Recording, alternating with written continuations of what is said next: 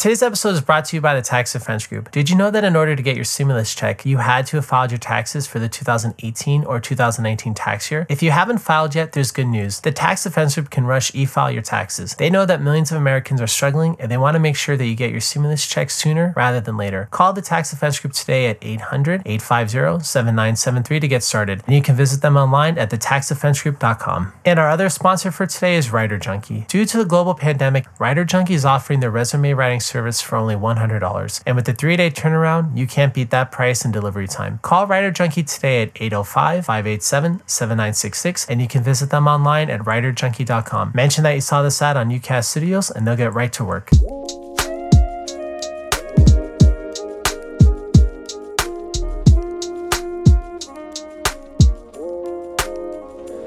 Hi, welcome to the Talk Spot. This is Marcus, and today I'm joined by Gary Wayne, author of Genesis 6 Conspiracy. Gary's been on several times, and it's good to have him back. Gary, thank you for coming on. Well, thank you for inviting me back, and so happy to be with you today, and very much looking forward to the conversation, particularly with what's going on in the world today. I'm not sure whether or not we're going to go in that direction or not, but it's certainly interesting times that we're on, and glad to be able to be with you and talk to you about these things. Well, perfect. If you wouldn't mind, let's jump right into that, because I think that the current state of the world is probably on everyone's mind to some extent. What are your opinions about it, and do you think from a eschatological standpoint, do you feel like these times could tie into Bible prophecy about the end times? I think so, but I wouldn't get too far over our skis as what a lot of people are talking about. This is a significant event, and I'll sort of put that into a frame of perspective for people in terms of where I think we are on the chronology of coming end time events. I would first sort of start off with, though, that I found it interesting when I was listening last week to Andrew Cuomo, and I had heard rumors about some of the descriptions that doctors were saying in some of the hospitals about this virus, and they called it the beast. And probably because it caused so much grief in some of the hot spots. But Governor Cuomo, I heard him like 3 times in about 45 seconds call this virus the beast. And of course, that has all sorts of connotations and everything towards terminology and phraseology that's used in end time prophecy. So I think there's some connections there that maybe we can come back to, but it's not the beast or the beast system, certainly yet. And so let's just talk about this as a pandemic and where it might fit in on a prophetic timeline or chronology. I would start with saying that Jesus gave an oration in Matthew 24 and in Mark 13 and in Luke 21 and 17, and you need to put those two together. But it's basically talking about the same set of events that Jesus talked about for his return and for the end time. And so one of the key prophetic allegories that he put out that we need to learn about is the fig tree generation. What does that mean? Because this generation of the fig tree doesn't pass away until all of the things that he talked about are fulfilled. And in prophecy, the southern kingdom, which is Judah and a couple other tribes, and also has Levites in there as well, is separate from the northern kingdom. In prophecy, Judah is the fig tree.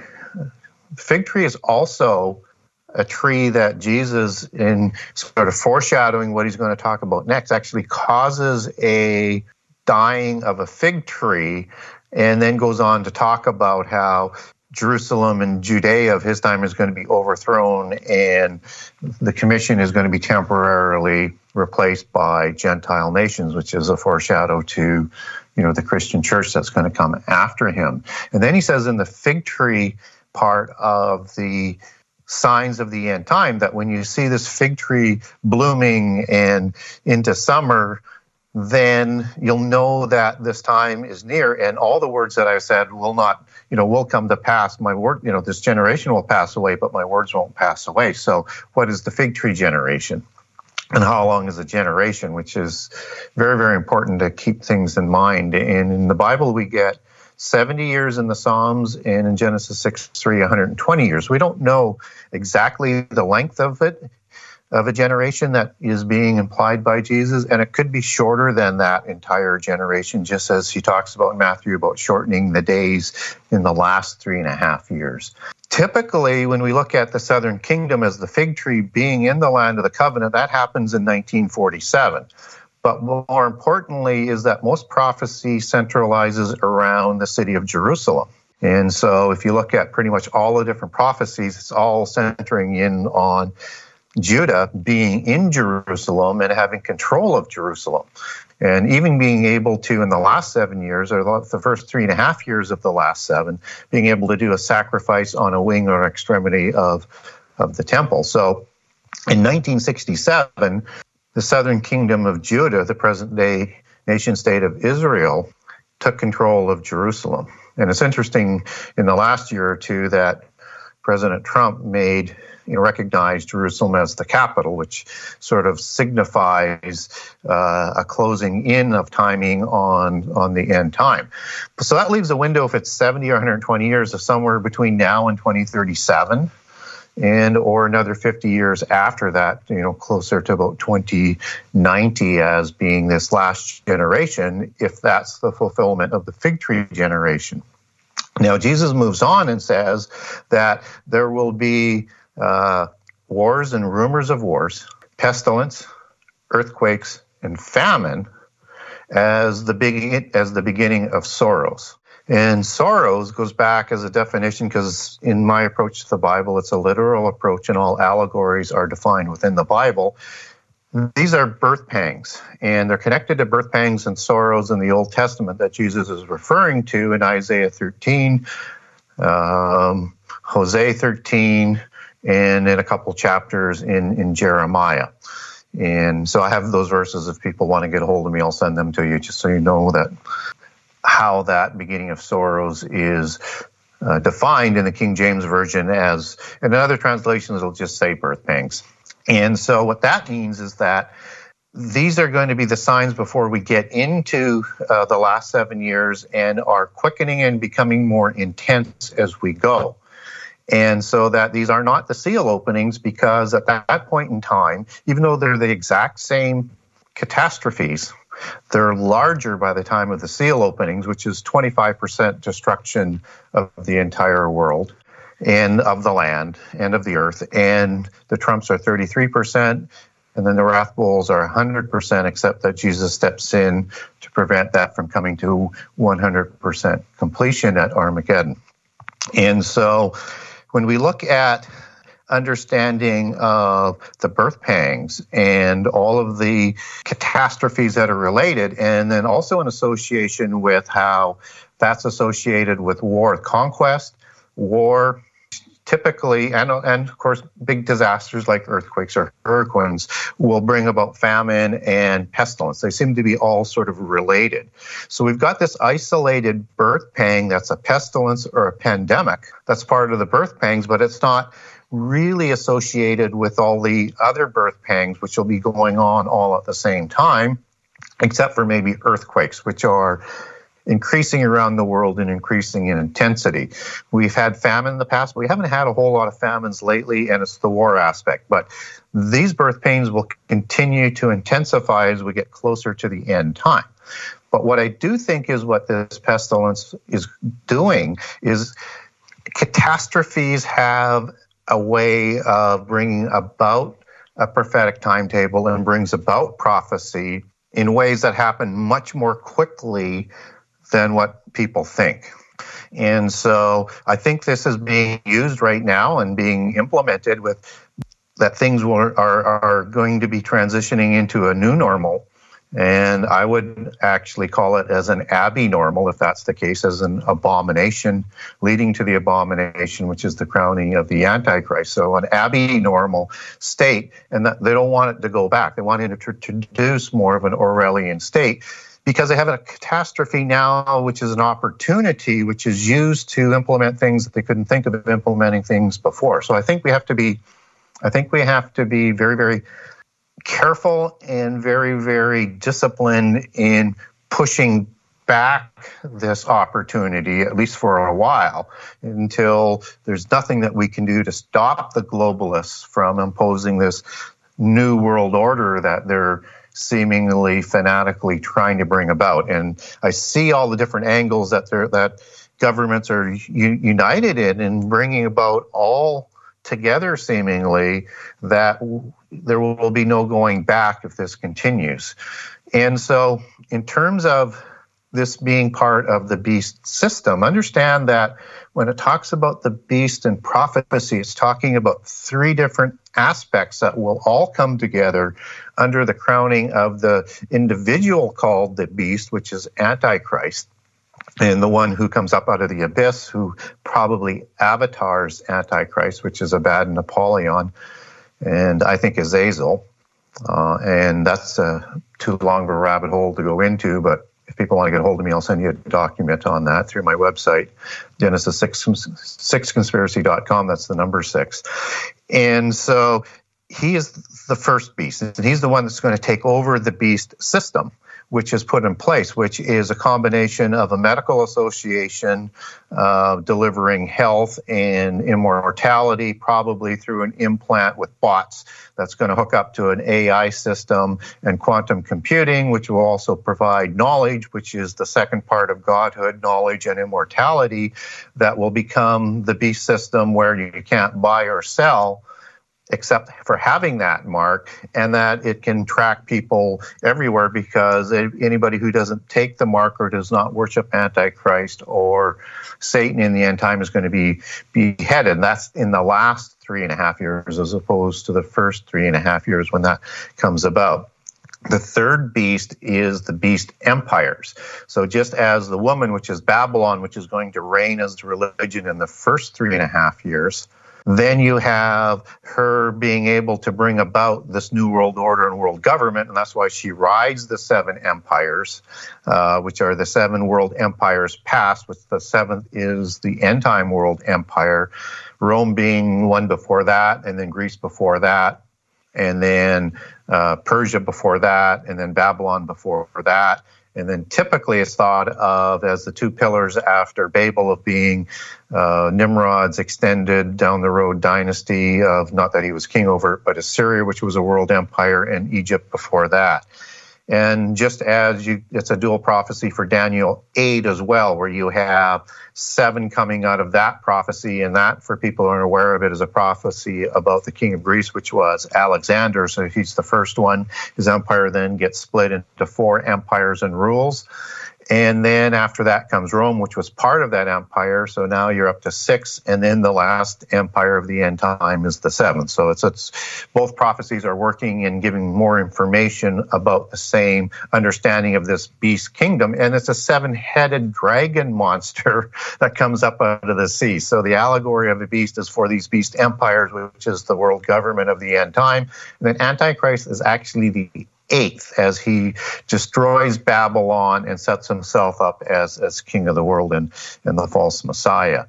So that's just kind of linking all of the things as to where we're going to go and where I think that we are, but we're still in the birth pang periods, and the assembling of world government and the beast system.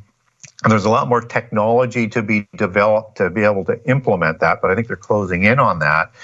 And out of that, I think we should be prepared, out of these birth pangs, that there are going to appear false prophets, which we haven't seen yet. So we have to watch for that, because they're going to make predictions of catastrophe, whether contrived or just by logical deduction based on wars or whatever. But they're going to create these false prophecies and tell the world, if you do not convert to the one world religion, we're going to be destroyed from the face of the earth.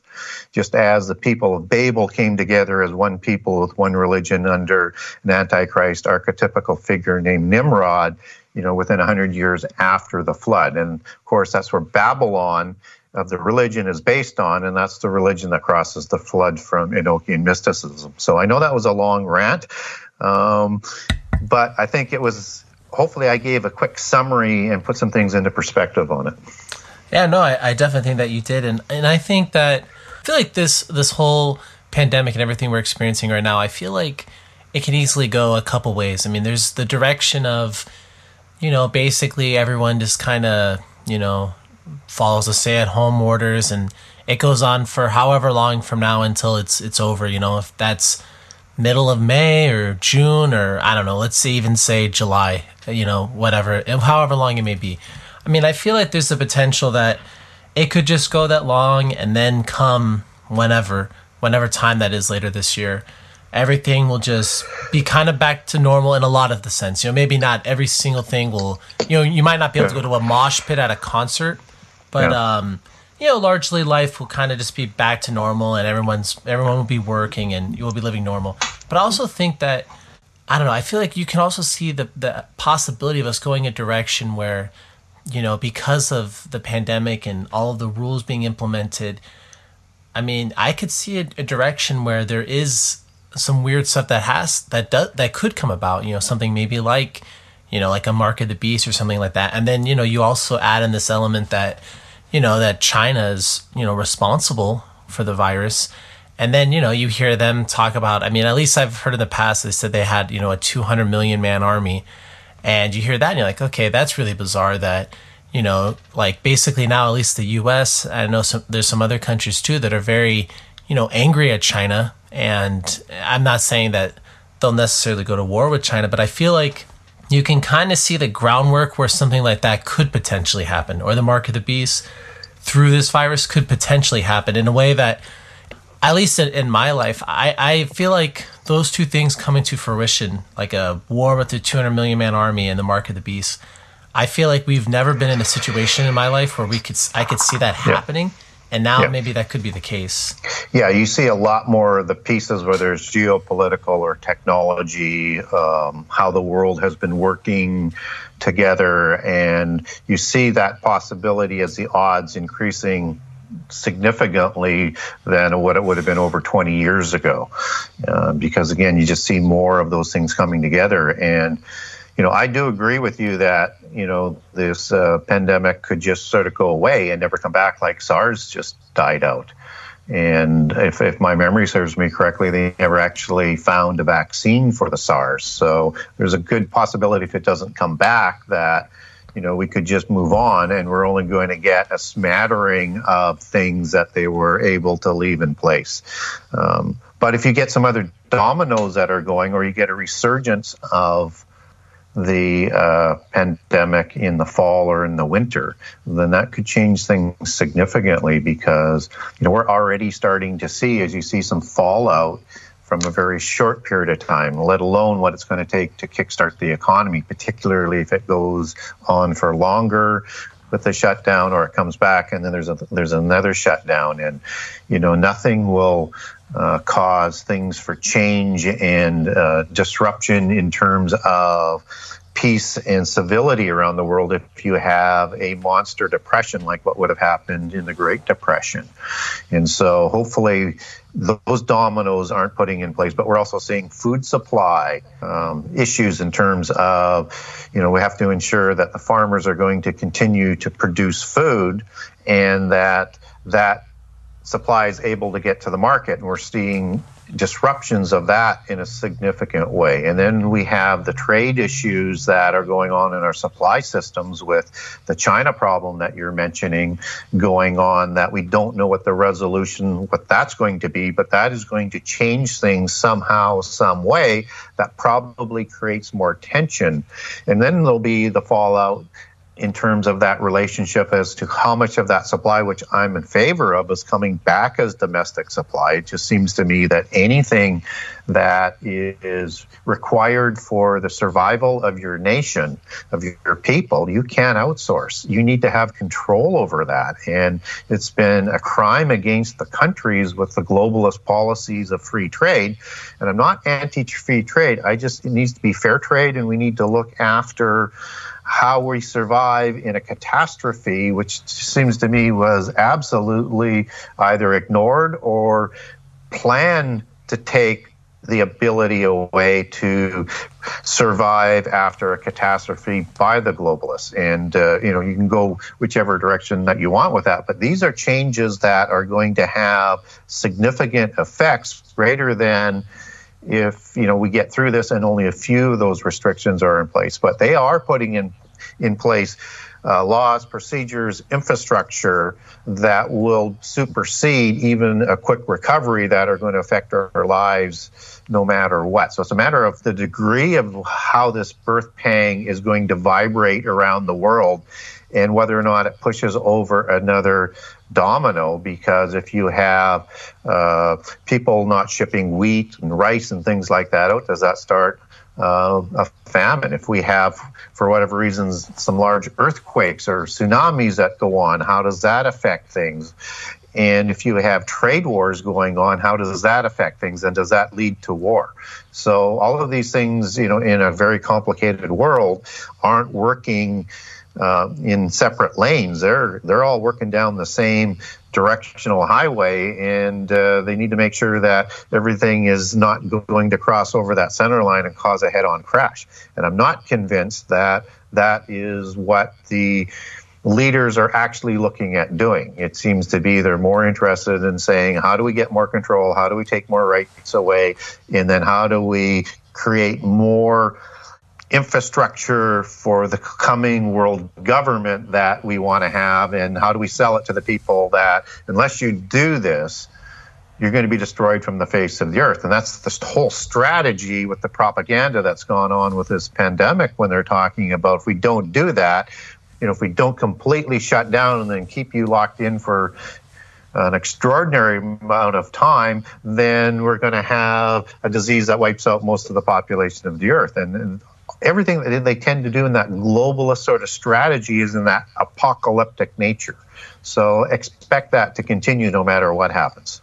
There definitely is a huge, I don't know to word it other than a huge ideological clash when it comes to that issue. I mean, you have some politicians that, completely want everything shut down. I mean, you might have heard of, this governor of Michigan and the way that she's acted and grabbed power and the protests and everything like that. And you have people that agree with her. And then you have other politicians, and you have, I don't know how many people that are basically saying, I'm done. I'm done with the whole lockdown and everything like that. And I'm ready to go to work. And it really is. I mean, again, I don't know how every other country, I'm not really sure how, they're necessarily, I don't know how people are responding in Germany, for example, but there definitely is a huge ideological divide. And I don't know, I feel like, in my opinion, and I mean, I'd like to hear your opinion about this too, I almost feel like this won't necessarily lead to end of days Bible prophecies. I almost feel like, though, this is almost, just more of like a trial run. Yeah. Because could you imagine, I don't know, let's just say theoretically, 10 years from now, if something like the virus that we have now comes out again, but this time it actually does kill the amount of people that this virus was, predicted to do.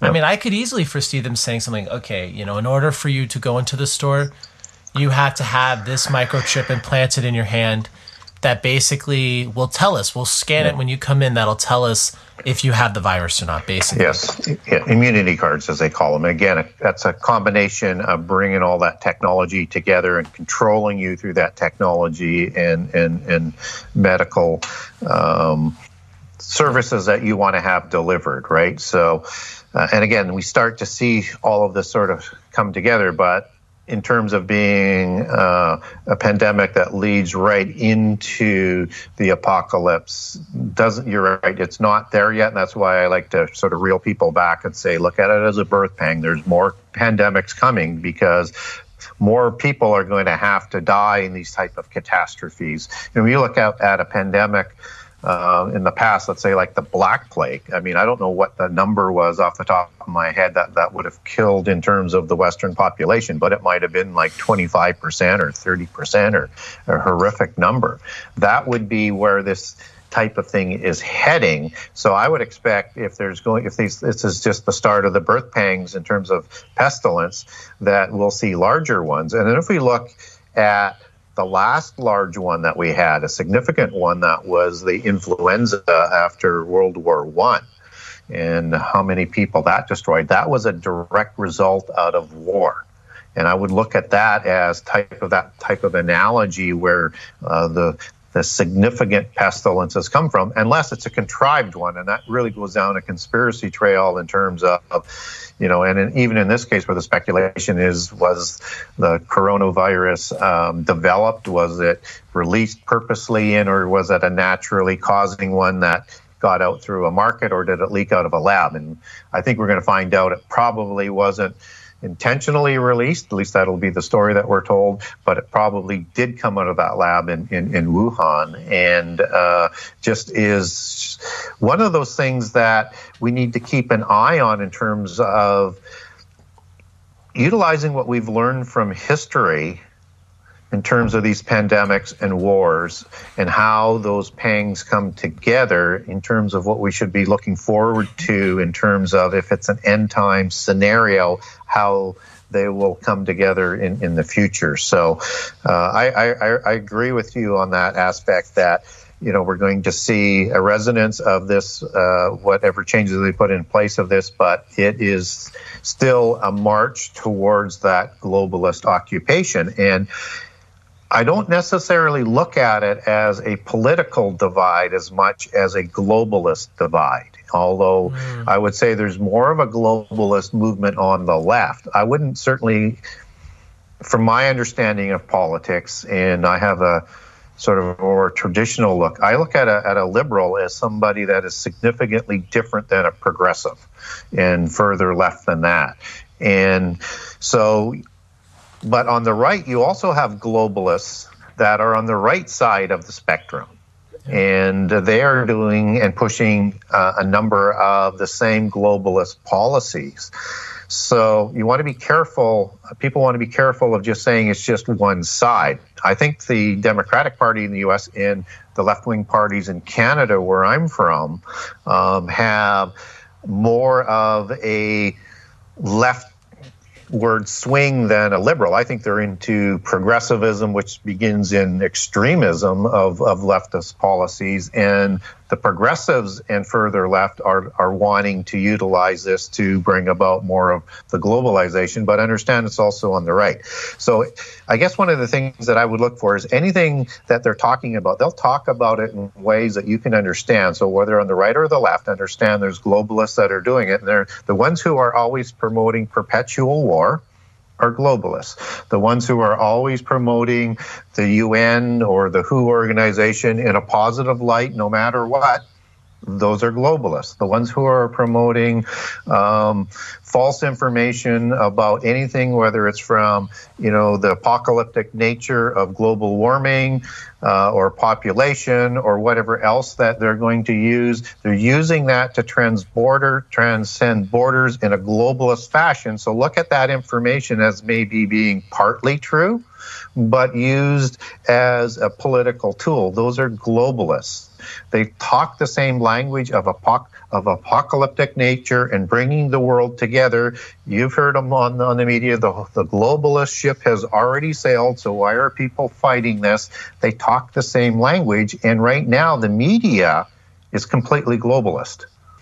Yeah, and I think it was a really good point. The media for sure is. The fact that, at least in the U.S., all the ownership of the media, God only knows who even owns all of it and, what parts of it. And I think you're definitely right. From like let's say like a Republican Party standpoint in America, you look at somebody like, the Bushes. They were certainly globalists. You look at other people like, John McCain or a Marco Rubio type. I feel like it's so hard to say with Trump exactly. With him, obviously it's not the same. And the presidency is still ongoing. So it's hard to tell while it's happening exactly. Right. But when he ran, and even now, this idea of the rejection of globalism, and that's something too that I also find very fascinating, is that it seems like over the last, 5 years or so, it seems like there's been a bigger rejection of globalism in several countries on the planet than there's ever been before that, or really ever since, let's say the end of World War II to mid-2010s. It seemed like there wasn't like a huge push against globalism in a large sense. There were certain countries or leaders that would say, hey, let's do this or that, and maybe they spoke out a little bit against it, but it seems like now over the last 5 or so years, it just seems like there's been a ton of countries that are just outright speaking out against it. Exactly right. And it's going to continue to have a pushback. And the globalists are absolutely beside themselves about that. And that's why they're attacking anybody ruthlessly who's pushing back, whether it's the Brexit or some of the policies that Trump has talked about or has introduced. And I'm going to come back to his role in a second in terms of how I see it. So expect then that they're going to want to bring about more of an apocalyptic nature to, for lack of a better word, and no pun intended here, to trump the pushback, right? And so catastrophes will tend to roll over that pushback and bring it in a way that they don't want to do it. They would rather just seduce people into the arms of the globalists. But at the end of the day, they'll cattle herd them through catastrophes.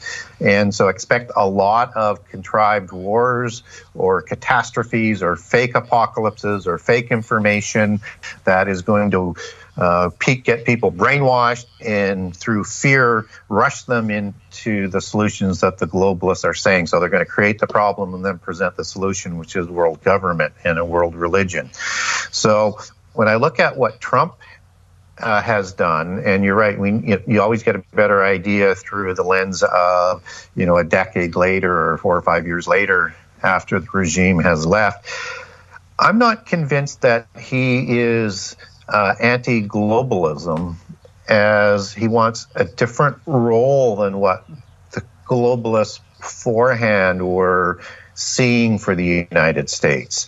And so he's not destroying all of the free trade agreements. He's renegotiating them so that the United States gets better treatment or wins more, however you want to look at that, in those treaties. So he's looking for the U.S. to have a larger role than what was being done before, and particularly with the Obama administration, about crushing the economy, lowering the status of the U.S. Around the world, having them lead from behind, not from the front, and to permit that lowering of the standard of living and manufacturing and economic power, which eventually will drive the ability to drive a military power, to a position where they're not a domineering player in the world government, so that it's more equal. And that's what I think what the globalists are trying to do, to have the rest of the world say, yes, we can accept America in as long as they are accepting of a lower position. And the only way to do that is to reduce them. And so I think Trump is saying that for 2 reasons. One, he wasn't permitted to run as a Democrat, which he was before.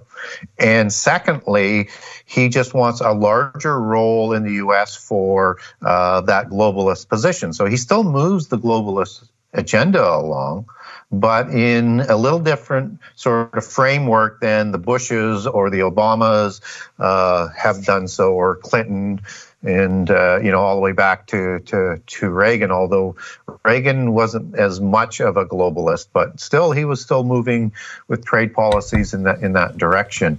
I think Trump, and again, not to put him in the same bed as Putin, so don't misread me on this. Putin is doing the same thing. It's not that he's against the New World Order. He wants a larger role for Russia. So they're both kind of doing the same thing. And what you see with Xi out of China, he wants a larger role as well. So you see a lot of positioning with these powerful leaders in terms of what that role is going to look like. Yeah, I think you raise a really good point. I mean, those 3 countries, they certainly are doing that. And that's why I feel like, it'll be interesting to see if conflict between them is, in some sense, kind of inevitable. But one of those, I think, power blocks that I'd like to hear your opinion about would be, the European Union. I mean, the European Union, the whole, idea behind it is this idea of, basically United States of Europe that, with all of their countries put together, they have the largest economy in the world and they could have this huge army and they have all this influence. How do you see Europe in that conflict potentially going forward between U.S., Russia, and China? Yeah, I think it's interesting watching that evolution, and so it expanded beyond its ability to run together, and you have a dichotomy in terms of the wealth of the nations, and there's some issues with it. And now you have England, who has separated from that, which was, the globalists are just absolutely apoplectic about. But that, to me, that's just, again, sort of setting up that geopolitical nature for that end time scenario in a better position, because England does have a special role. I do think what happens with Europe is it continues as a bloc, but at some point in time, you're going to see that bloc split into two. I think you're going to have a German and Eastern bloc, so a German-dominated bloc and sphere of influence, and you probably will have a French and Italian-dominating bloc of the other aspect. And it wouldn't surprise me to see Great Britain, Canada, and the U.S. sort of bring that together as one trading bloc down the road either. And I'm not prophesying anything. I'm just saying, in terms of how I understand that end time geopolitical scenario, it makes more sense that is the case. And I would expect to see, as we get through this pandemic and Brexit gets finished off, that you start to see discussions with that, because that's a natural trading alliance that makes sense. And, Mexico may be part of that, or Mexico may be moving off down the road as part of a Central American trading bloc and then another separate one in the U.S. So the way the Club of Rome, who divvied up the world into the 10 spheres of influence, or trading blocs, or empires, as the Bible would call that, and not without coincidence, both divided. The Club of Rome divided the world into 10 of those, just as Daniel 2 and 7 and Revelations 13 and 17 talk about this 10 king empire of the end time, where you have these blocks of nations that will send one representative bloodline king to rule this council of the world in conjunction with the universal religion who permits this thing to come about. So it's not quite unfolding the way the globalists would like, but directionally they don't really care. It's just a splitting up of the powers. How is that power going to split? Which families are going to be running those powers? Well, I mean, I remember probably, 10 years ago, I feel like, there was a lot of talk, or there's a lot of things being written about, just the idea of how the European Union was basically the modern Tower of Babel. And I remember some of the artwork that they used for the European Union looked very similar to artwork from the Tower of Babel. And just this whole idea of, we all speak different languages, but we're all we're all a part of this one entity. And I think a lot of people at that time really thought that the European Union was going to play a significant role in the end times. And now it seems like, again, this could be way off, but it just seems like out of those four entities that were talked about, I mean, maybe you could say Russia is the least important of Russia, China, the United States, and the European Union. But it definitely seems like, for sure, that the two powers that seem like they're really jockeying the most are the United States, number one, and then China. And I don't really feel like Europe is, I don't know, I feel like a lot of that talk about the European Union being a huge player in the end times, I feel like that's not being talked about as much anymore. I don't know, maybe I might be off there. Well, it isn't. And again, people got way out too far in front of where we were on the prophetic timeline and read too much in, and were, some of them were saying, well, it's going to be the 10 nations of the EEC. When it hits 10 nations, that's going to be that new world government, right? And of course, it went way beyond 10 countries, and that's why people have to be careful. But the U.S.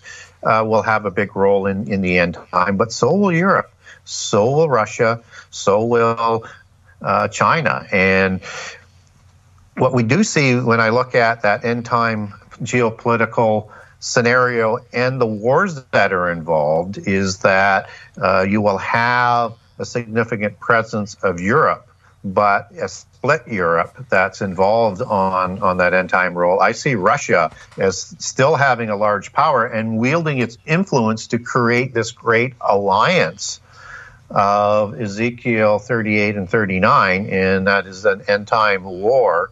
And in there's an alliance of countries that includes Gog and Magog, and Gog and Tubal tend to be related back to Germany, and which would therefore have to be its own sort of empire in its own right, and Magog goes back to Russia in terms of migrations of people. And then you have Persia, which is Iran, that's rising, and it still needs to take over Iraq and a few other places to get a little bit bigger. And you have some North African countries, so you have an alliance there. And then you have the kings of the East, which are, arguably going to be India and and China. But India tends to be part of that Persia group, and could be somehow part of that Gog war that is the 200 million man war of Revelation 9 that you were talking about, which is the counterfeit Armageddon, that Antichrist coming out of the Roman Empire and out of the Greek empires, as Daniel 8 would talk about. And that could be anywhere around the Middle East and in Greece and in the Roman Empire. He will come out as the winner of this and take credit for winning this war as part of his pedigree to be the false Messiah and deceive even the elect, because who would imagine that you could have a war worse than a 200 million man war that happens in Revelation 9.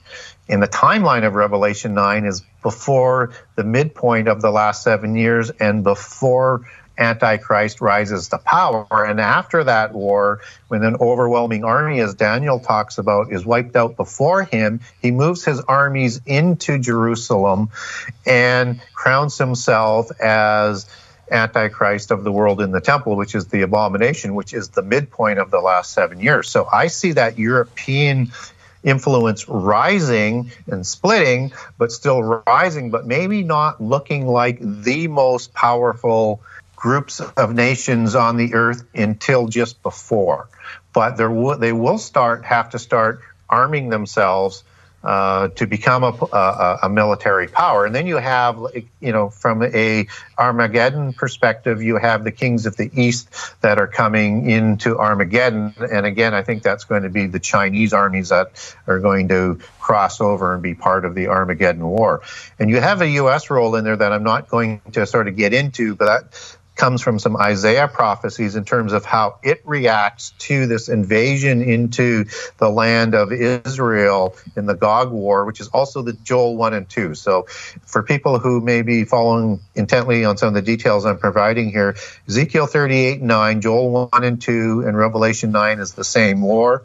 And then in Joel 3 and 4, that moves on to the Armageddon War, which is in Revelation 19. Well, I think that's something that I've also kind of thought in the past too when I think about, like the end times and like you said, like these wars.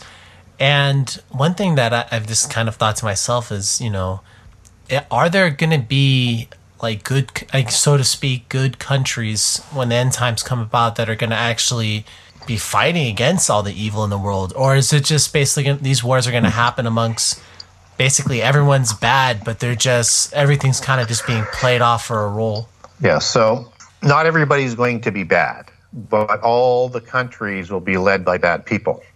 And so we have a description that comes out of Daniel 2, iron and clay, that as iron and clay don't mix, neither will this empire.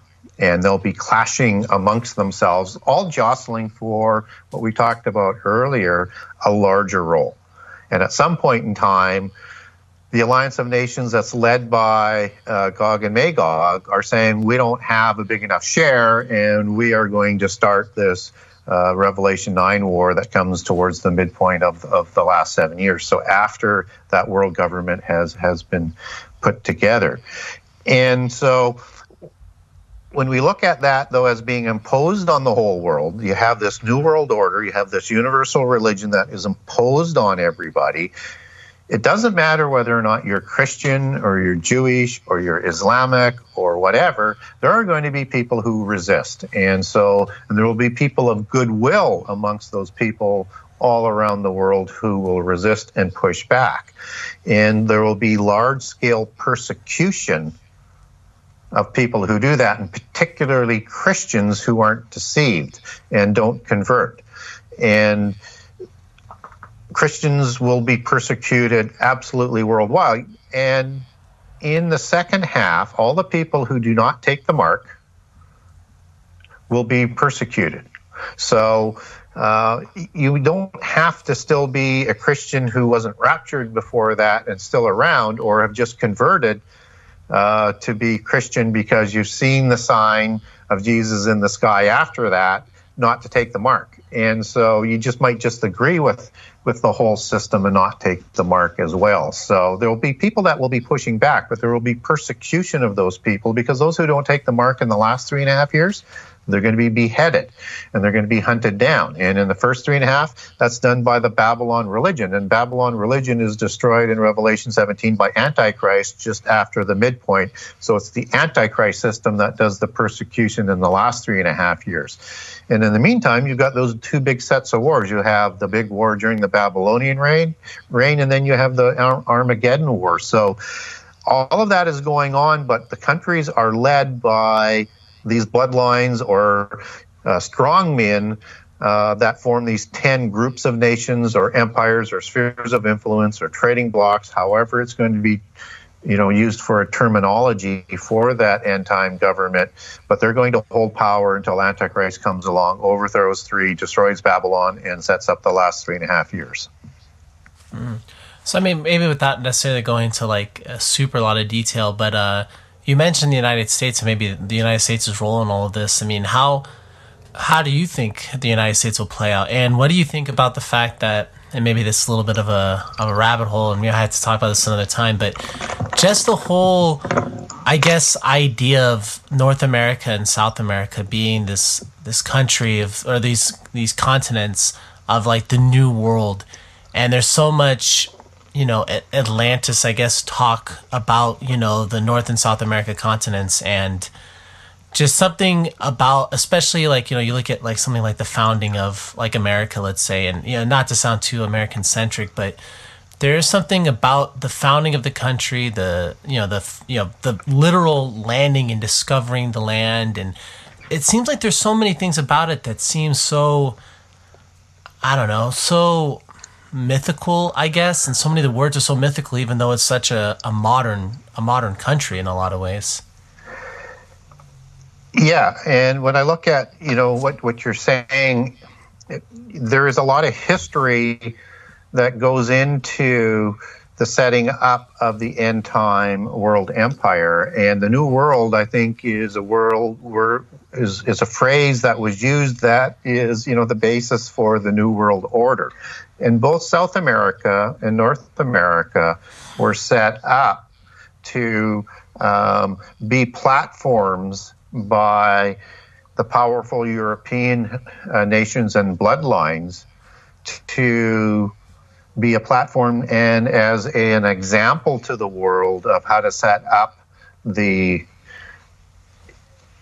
end-time world government. So, and that's a bunch of nation states that are kind of working together. Now, things got a little bit on track, but the U.S. became sort of the ideal model, and what they were trying to do in Brazil didn't quite stick the way they would have liked it to have stuck. And it's been the secret societies and the bloodlines' dream to have a world order, and they looked at the New World as being that platform, and they wanted these individual nations that would have one central government with separate powers but working together as one unit. And so when we look at how that is going to transpire for the end time, I think we see the U.S. as being this great, powerful nation. It's not Babylon as what a lot of people would look at U.S. being, when they describe it, they look at New York and they say this is Babylon. No, the U.S. is going to be part of this trading bloc. It's going to have a very powerful trading bloc, and I think it's the nation that is responding to help in this Gog war in the end time by destroying a lot of the Magog and Gog army, because it's the islands around the world and the borders beyond Kush, and that will give an indication as to people as to what I'm talking about when I'm talking about United States and prophecy. And there's like I say, there's a terrific Isaiah prophecy that if people want to get a hold of me, I'll send you that and give you some information on it in terms of why I think that's the United States. But I think the U.S. is going to be reduced in power through some sort of catastrophe or civil war or war of some sort, where they're not being that dominant world power, that dominant policeman, but they're always going to be there for the nation state of Israel.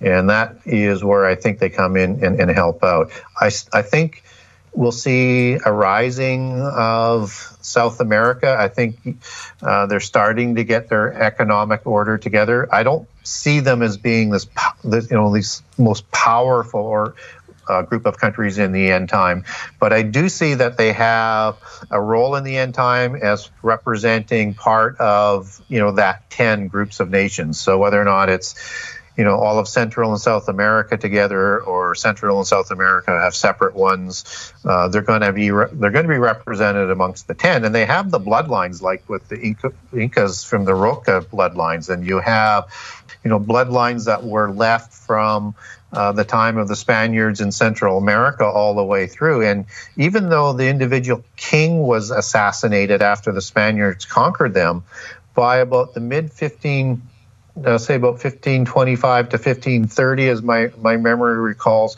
all of those bloodline families had all of their rights reinstated that they had before, answerable to the dominant European countries of Spain and Portugal. And then they started to intermarry with those royal bloodlines. So those bloodlines are still in place that I think will be stepping forward to run those countries, just like you have the Li family bloodlines, which is still dominant in China, that Xi takes his bloodlines back to, that will be representing the China-dominated empire.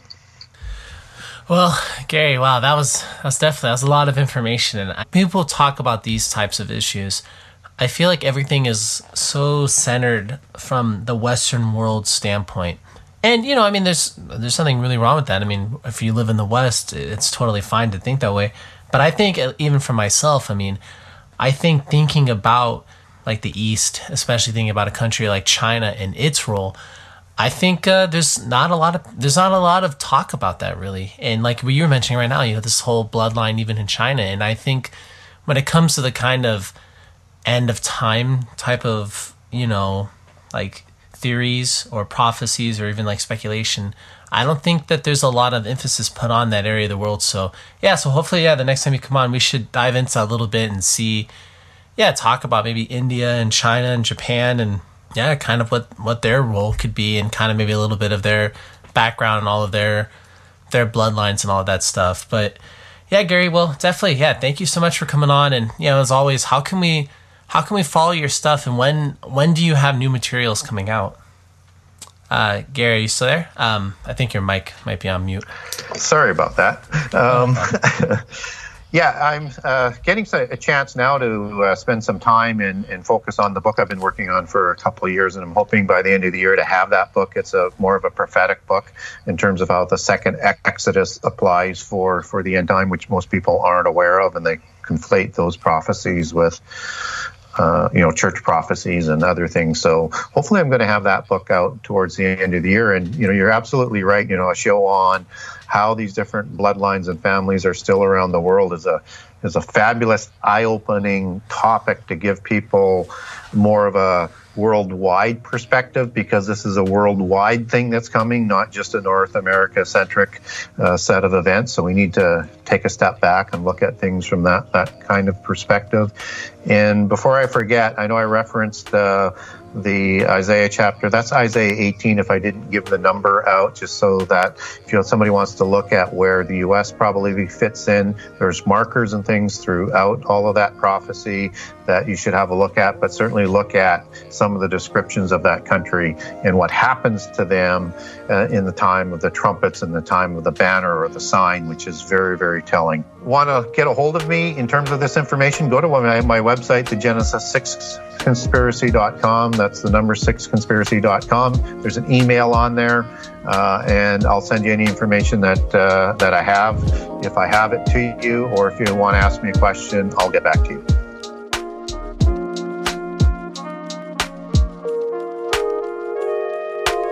We want to thank today's sponsors again, the Tax Defense Group and Writer Junkie. You can contact the Tax Defense Group at 800-850-7973. And Writer Junkie's phone number again was 805-587-7966.